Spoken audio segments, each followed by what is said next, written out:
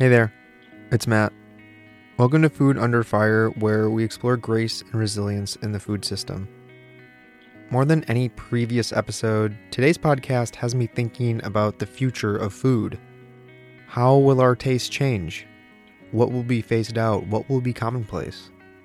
I'm talking 2030, 2040, 2050. What's that going to look like?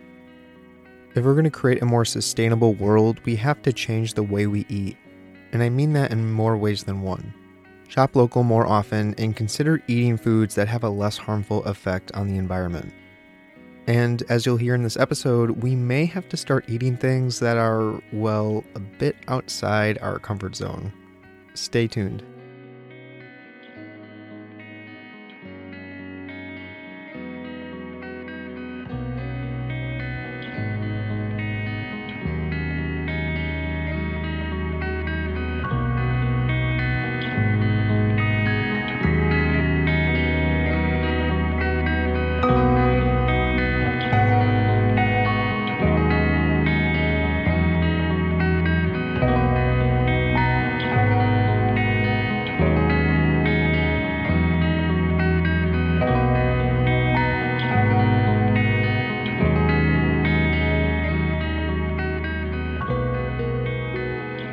Before we get into today's episode, be sure to follow the podcast on the official Instagram page, which you can now find at Food Under Fire Pod. You can find it on Facebook as well under the same name. Keep in mind that I recently launched a Patreon for the podcast. Patreon is a service where, for as little as $3 a month, you can get access to bonus content and even merch. It's optional, but if you're interested, visit patreon.com/foodunderfire. That's patreon.com/foodunderfire. Find the link in the description as well. And of course, if you enjoy the show, consider subscribing on Spotify or Apple Podcasts. You could also share with a friend or leave a 5-star review on Apple Podcasts. Thanks. So when's the last time you purposely ate a bug?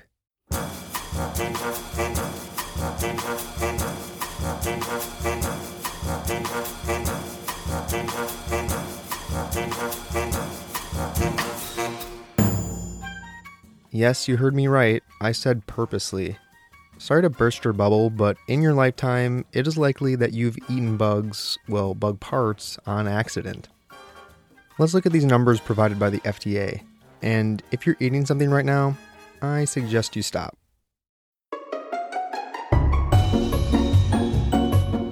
40 insect fragments are allowed with every teaspoon of black pepper.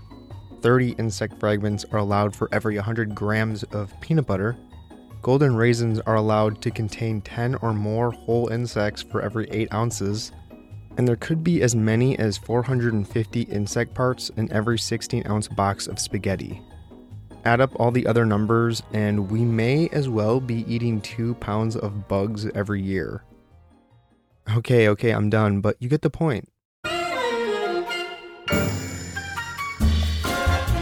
Bugs are inescapable. Our food system is simply too big and too complex to avoid them.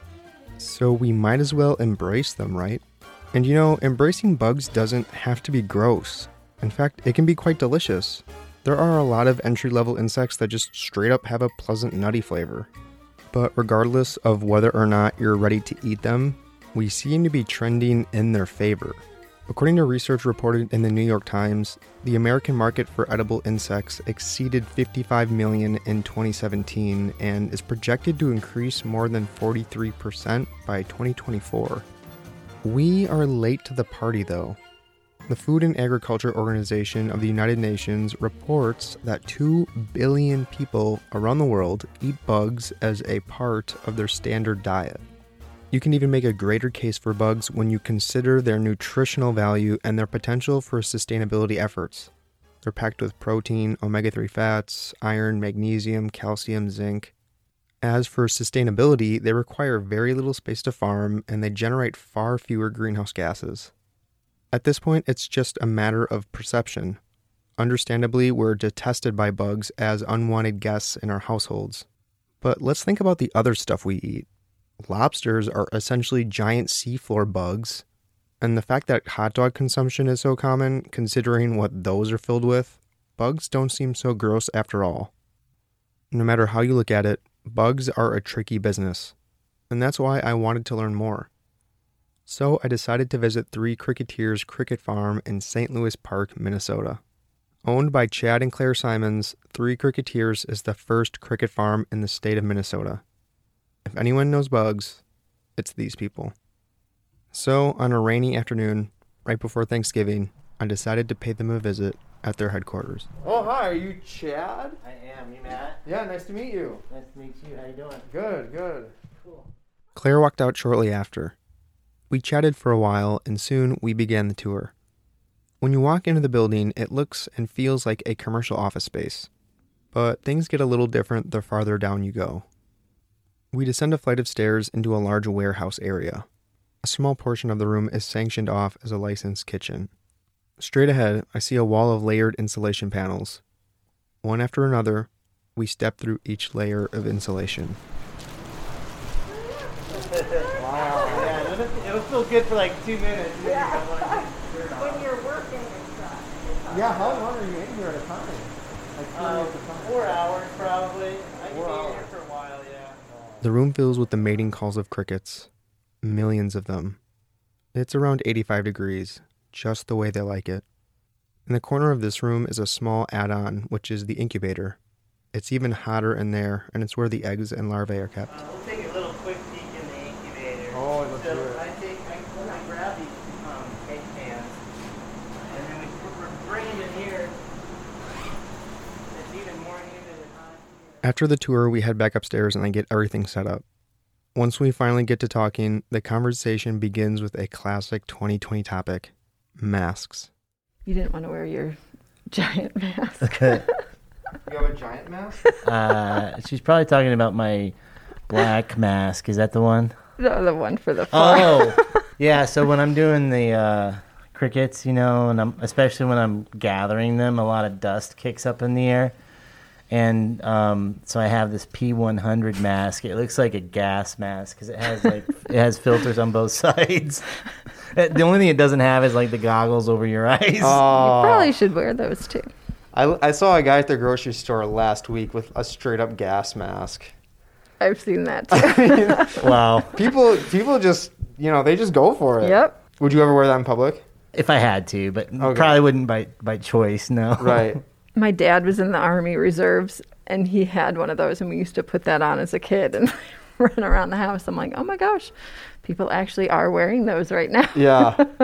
Yeah. But yeah, seeing that gas mask the other day, I kind of just laughed to myself just how absurd and insane everything is right now. That was like the moment where, of course, I've had that moment many times this year, Yeah. but in that moment, I was once again reminded, my God, what is going on in the world right now? What is going on exactly? Yeah. Seems like there's like several different levels of acceptance of what's going on or like different versions of reality for what's going on. But it's interesting to see where everybody is, I guess. Yeah, and the fear is always fluctuating, kind of depending on what officials say. And I feel that the fear has spiked once again ever since Governor Walz came out with his newest shutdown order. And now people are like a little bit freaked out again. And it's so interesting. I can, again, a grocery store example, I can even see it out in public. Like in the summer when I was getting groceries, everyone was wearing masks, of course, but I mean, I wasn't really seeing many people using gloves. But the other day, I saw a cashier not only wear gloves, but use hand sanitizer on her gloves. I was like, oh my God, okay. We are really in it now. Next level. So the world definitely needs saving right now, and hopefully a vaccine can do that. But speaking of saving the world, can crickets save the world? I mean, there is something to be said about how sustainable they are, and I personally don't know much about that. I don't know enough, and that's why I'm here with you guys. Great. Well, I think that crickets can definitely be part of the solution for several things, health related or even climate change. But I wouldn't say they're the only solution by any means. For example, you take a cricket, it needs far less land to grow than like other conventional forms of protein, like cattle, for example, or chickens or pigs. Whereas but you're still getting a lot of protein. You get like what is it? I'm looking for my Does statistics it say here. on the wall here behind Yeah. us? No, but per pound, let's say, of protein, you're going to use probably like 2 times less feed than chickens, 6 times less feed than cattle, something like that. Water, it's like 20,000 times less water. Is that Wow. right, Claire? Yep. Yeah, so from a sustainability perspective, crickets are by far very helpful and part of the solution to the environmental problems we face. And you could probably talk about a little bit about Claire, the health side of things. benefits. Yeah. So crickets are all protein. I mean, about 60% protein, and you eat the whole bug, so nothing's wasted. And there are a lot of new studies that we're excited that are coming out more and more now. High protein. They have prebiotic fiber, which we're finding is anti-inflammatory, anti-hypertensive, and anti-diabetic. So crickets can help you with that. They also are just so nutrient dense. They have magnesium, calcium, iron, zinc, phosphorus, manganese, B vitamins, and most importantly, B12, which is really difficult to find. Especially if I was primarily plant-based when we started this. And B12 is hard to come across when you're plant-based, yeah. And so with, being plant-based, starting to eat bugs, that was pretty scary. But, for the B12 in itself right there. So it's just like this power-packed source of nutrients. But in terms of nutrient density, and I mean, crickets are so small. I mean, is there a way that we can get these nutrients at appropriate levels? Does grinding them into a powder fix that? Or do you, looking at their size, in my head, I'm like, okay, so do I have to eat like a gallon of crickets to get some of these benefits? Because you really don't. There's so many nutrients, but they're so small. I mean, Right. is it just that dense? Yes, it really is. 2 tablespoons of the powder is about 16 grams of protein. Wow. So an ounce of the whole roasted. And that's usually about what a serving is. And that's like 20 grams of protein. So, and it's for both of those numbers, I mean, the B12 is 250% of your daily needed value. Yeah. And they're a complete protein. So when you're talking about the balance of nutrients in a cricket, not only is it hitting all the essential amino acids that people need, but if you take, for example, the fatty acids like the omega-3s and the omega-6s, they're at the exact proportion that the human body needs as well. It's really interesting, like how it's almost like the cricket and many other insects are tailored to what the human diet requires. It's pretty interesting. And the prebiotic fiber, you have this high protein and fiber. And that's really, I mean, besides with plants, you really don't have that anywhere else. Tell me about your respective backgrounds and how you even got to this space, because it's just such an uncommon, unique area to just start an entire business on. I mean, you're the first in Minnesota to focus on this, right? And you're rare in the Midwest and just in general. But yeah, just tell me about the origin story. So yeah, I guess it starts with me because I was in law school, environmental law school at Vermont Law School, and that's where I first came across the idea that conventional farming can really have a pretty big impact on our environment. I mean, if you just think about regular tilling, a lot of the topsoil gets washed down the Mississippi River and into the Gulf of Mexico, that type of thing. So I was kind of aware of it then. But then I ran into this guy who was studying certain feed for cattle and how it could reduce the amount of methane and other carbon dioxide or the carbon emissions in the atmosphere by reducing the amount of methane that cattle emit. And I was like, wow, seriously, agriculture has that much of an impact, and we can actually do things about it to actually improve our environment. So that's kind of where the idea was first introduced for me. Then much later on, my son came home with a cricket cookie on Earth Day, and I was like, whoa, maybe we can eat something different, not just cattle, but people can too, and then that's when the light bulb turned on. Shortly after that, I'm growing like crickets down in our basement. Thank God Claire let me do that, and it turned out really well. We scaled up, and here we are, We would have conversations at night, as he would just say, there's not going to be enough water, there's too many people on the planet. I'm like, can I just watch Netflix.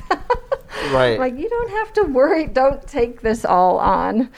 But I think he just knew he really wanted to do something, and being a lawyer was doing something, but he wanted to do more. So I think when he started researching different proteins and different alternative proteins and said, okay, let's just start this in our basement, I thought, okay, all right. And actually it was fun. It was fine. We were able to breed them and the eggs hatched, and apparently we found out that was really difficult to do right away. So we thought, we're supposed to be doing this. You're naturals. You were naturals. And I mean, I'm a maternity nurse. That was kind of that's my thing.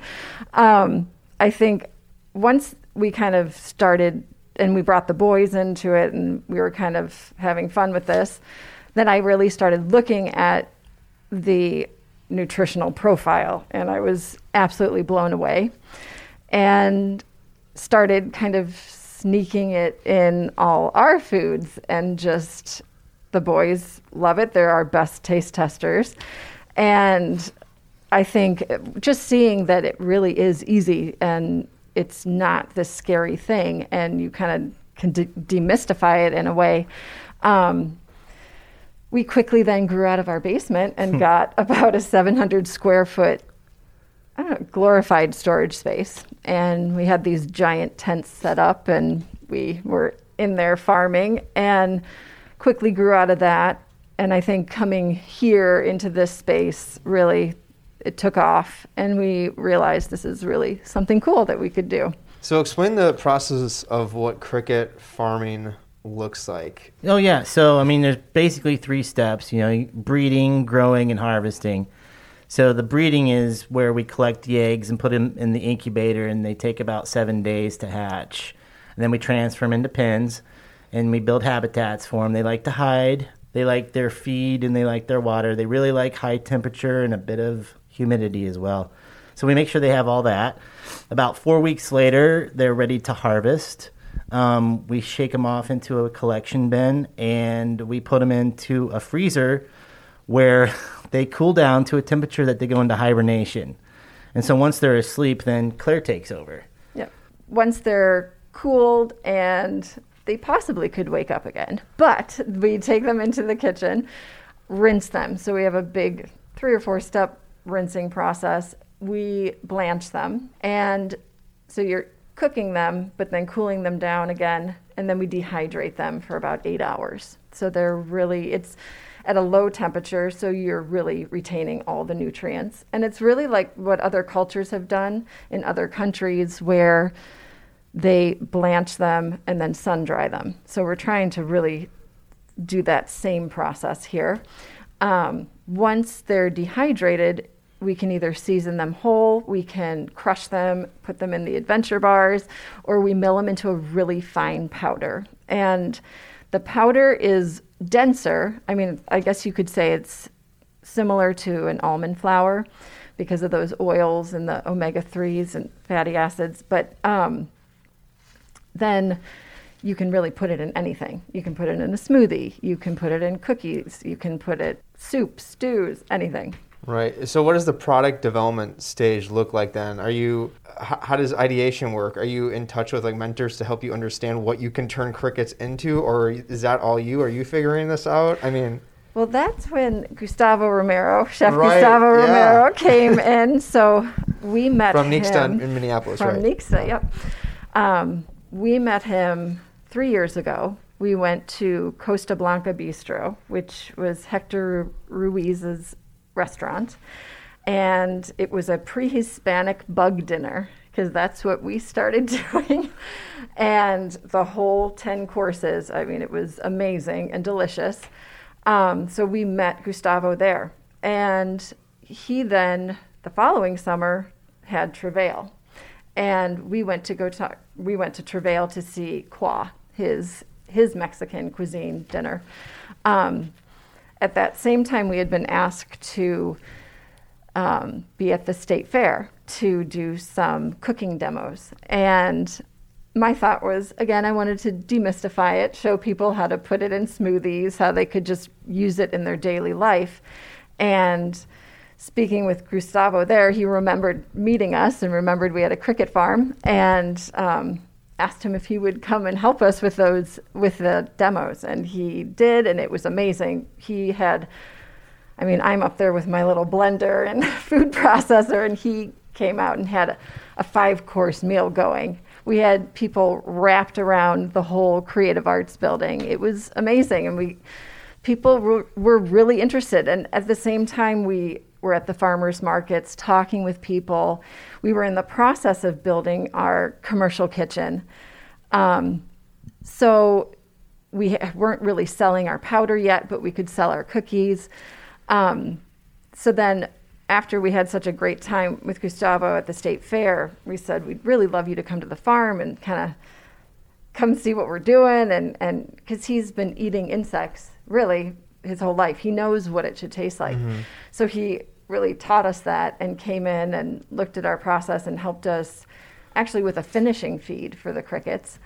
And he now does really all of our spices and helps us with the whole roasted crickets. Most of the baked goods that we have, that's been myself, and we actually have another friend who's working for us now who makes the granola bars. So he had an awesome granola bar recipe, and we collaborated to make the adventure bar. You talk about this State Fair venture and how there was just such a long line, and it's heartening to hear that because it sounds like people are starting to feel more comfortable with this type of thing. But aside from that, how do you even approach public perception and breaking down this idea that bugs are gross and not to be eaten? Because mostly everywhere else in the world, it's really not a problem. But especially here in America, where we are just so used to things being clean, we like to be secure, and then we associate bugs with that creepy crawly that we see in maybe the living room or something. Right. So how do you go about changing that public perception then? I think we also like to say that you're eating bugs all the time and you just don't know it. Right, because a certain amount of like bug parts are allowed in foodstuffs, which is freaky to think about. Exactly. So, if you can just wrap your head around that, it's pretty easy. So if you're listening, you've probably eaten a couple pounds of bugs in your lifetime, didn't even know it. Maybe there was a few grasshopper legs in your spaghetti or something. Or rat hairs. Yes. Unfortunately. I mean, the food supply chain is so huge. There's going to be rodents. There's going to be bugs. It's just a reality of things that not many people know about. Yeah. It's inevitable that something is going to slip in. Right. We don't say that much, but I do like to open people's minds to that. It's just one level. Yeah, so step one, you're already eating bugs. Step two, jump on in. Yeah, right. It's always kind of fun to like get over that fear of it. It's like the show Fear Factor or something. Right. It's like a challenge. And so we've done stuff at like at bars where we display our products and have people come up and try it. A beer and bugs event. Yeah, beer and bugs events. And that's fun.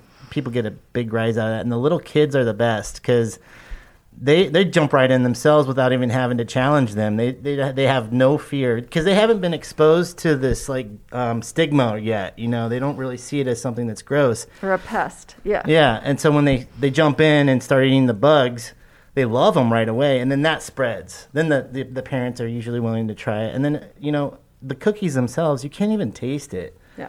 And so they're wonderful. And then our adventure bars that Matt Rosine has put together, he's from the Baker's Dozen. We met at the Hopkins Farmers Market. He does a great job. And so a lot of our products, you can't even taste the crickets in them, but when you can, it's really just a mild almond nutty flavor, if anything. And it's really nice. I really encourage anyone to try it if they haven't already. And we talk about, too, how this isn't new. I mean, people ate bugs. For millennia, yeah. Humans have always done it. And, I mean, it was a necessity.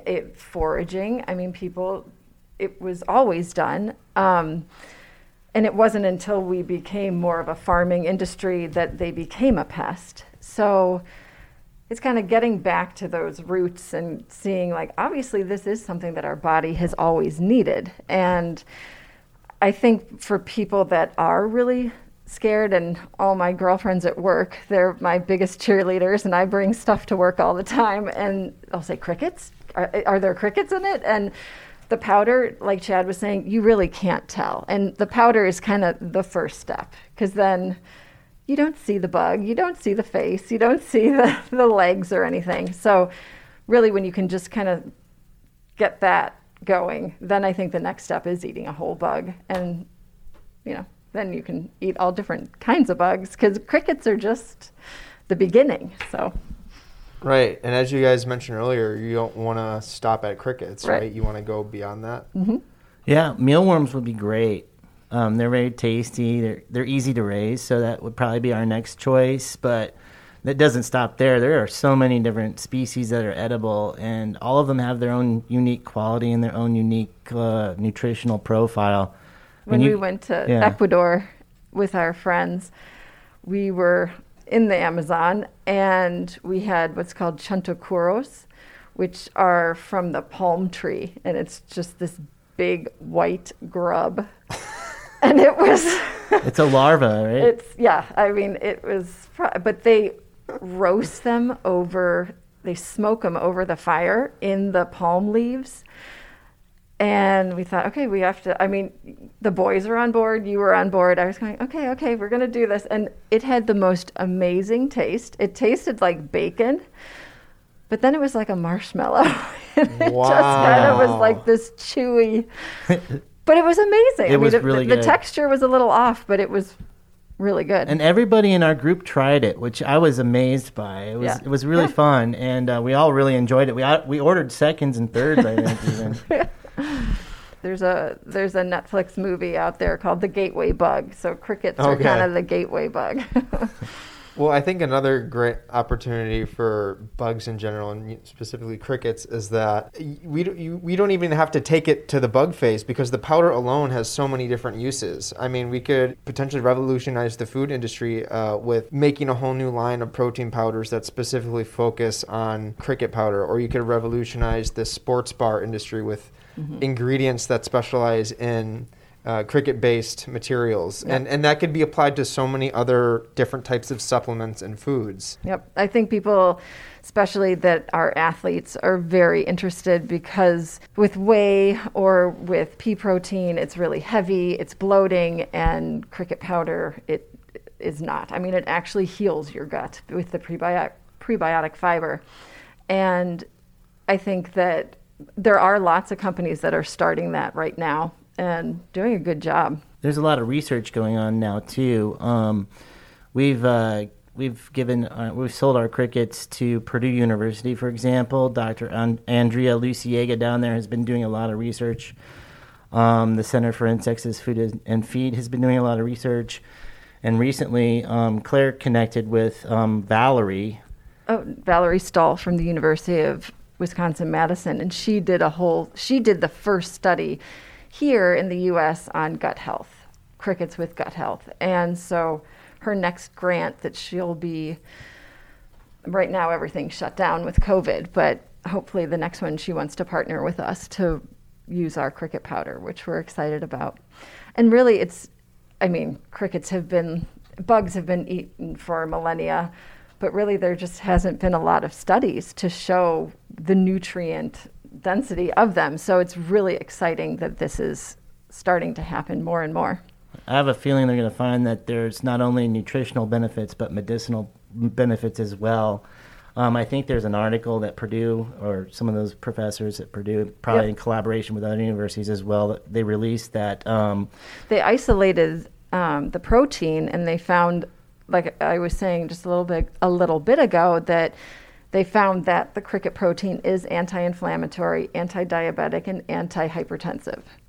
So they're trying to use it in pharmaceuticals instead of, so it's a natural product instead of, a synthetic product in pharmaceuticals, which is pretty exciting. Mm-hmm. So it's kind of cool, because food not only can be thought of as like a booster for your sport or nutrition, or just something fun to eat or tasty.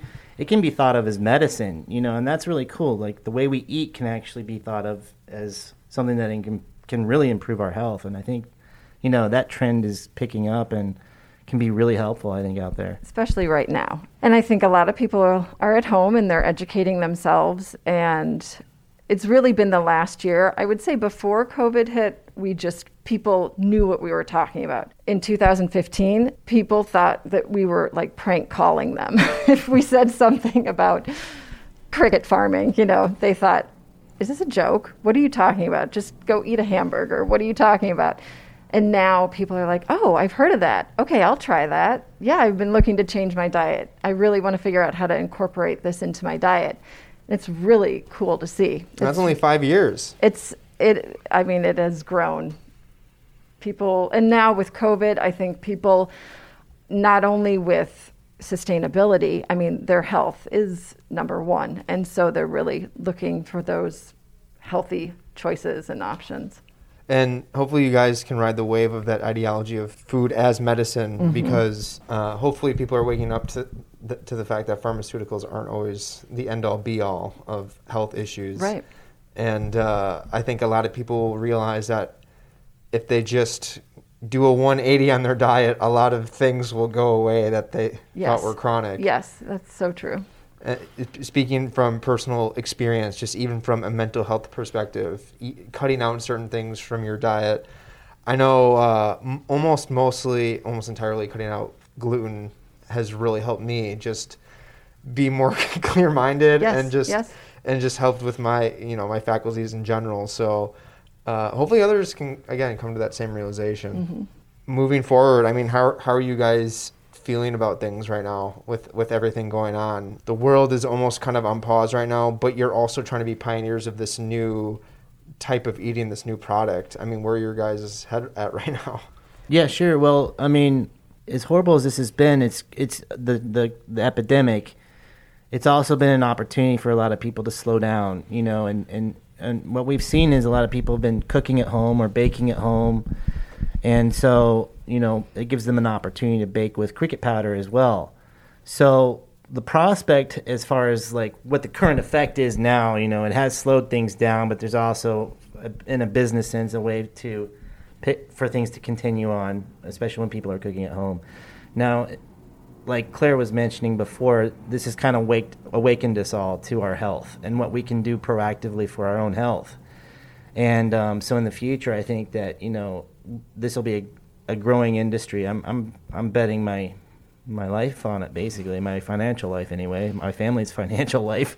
So that's how certain that I am that it'll take off. And like we were saying before, sushi back in the 90s or something was kind of new for a lot of us.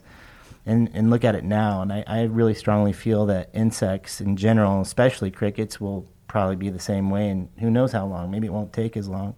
And there needs to be, I think, and we've been really slow and steady and kind of taken our time and learned our processes, and we're connected with Dr. Rao, who's the head of entomology at the U, and we've worked with the food science department there, and they've really helped us kind of really hone down and figure out those processes. And I think we've also had to teach ourselves these processes, because it's not like there really was a book that's going to show you how to do this.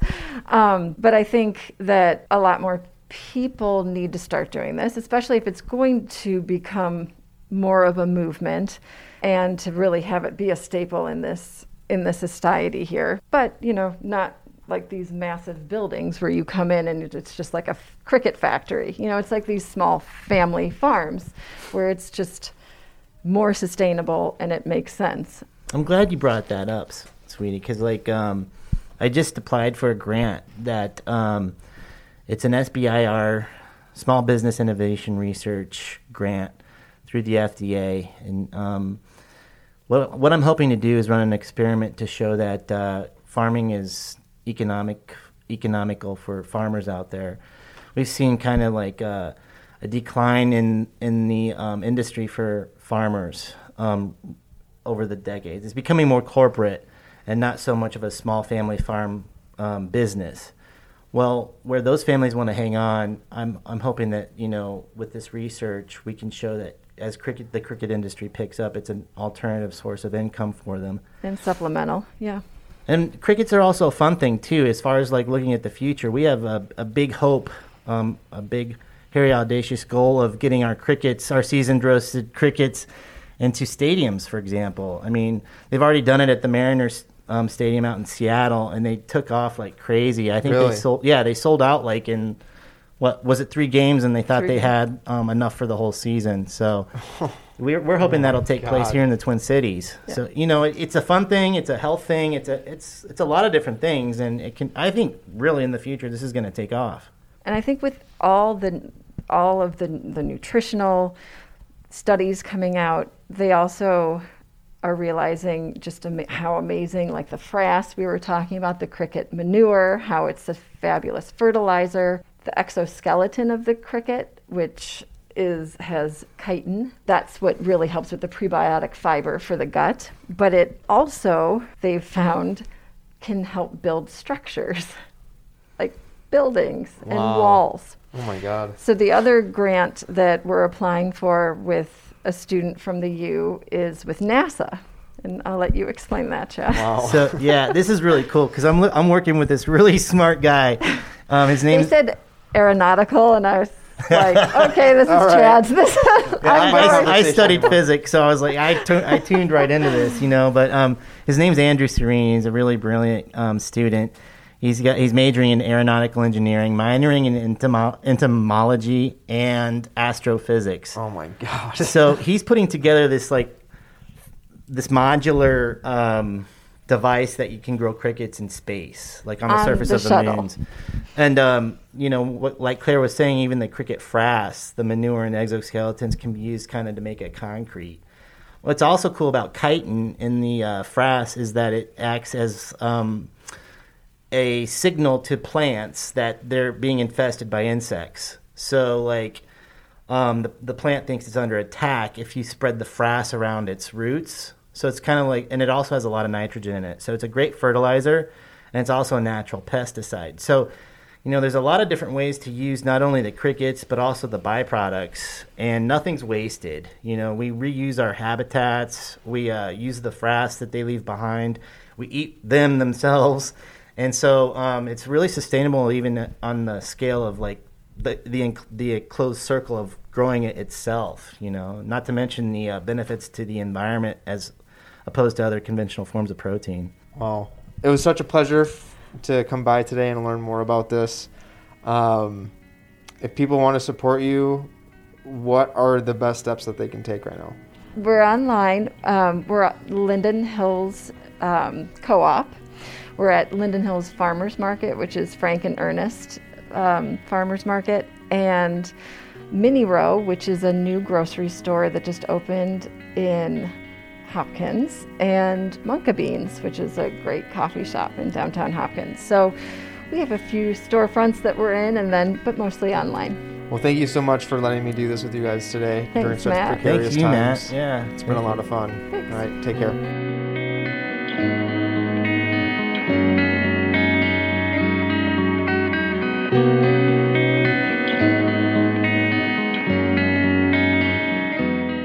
Hey there. Thanks for sticking around. I'll include all the ways to support Three Cricketeers in the description below. Be sure to follow the podcast on the official Instagram page, which you can now find at Food Under Fire Pod. You can now find it on Facebook as well under the same name. Keep in mind that I recently launched a Patreon for the podcast. Patreon is a service where, for as little as $3 a month, you can get access to bonus content and merch. It's optional, but if you're interested, visit patreon.com/foodunderfire. That's patreon.com/foodunderfire. Find the link in the description as well.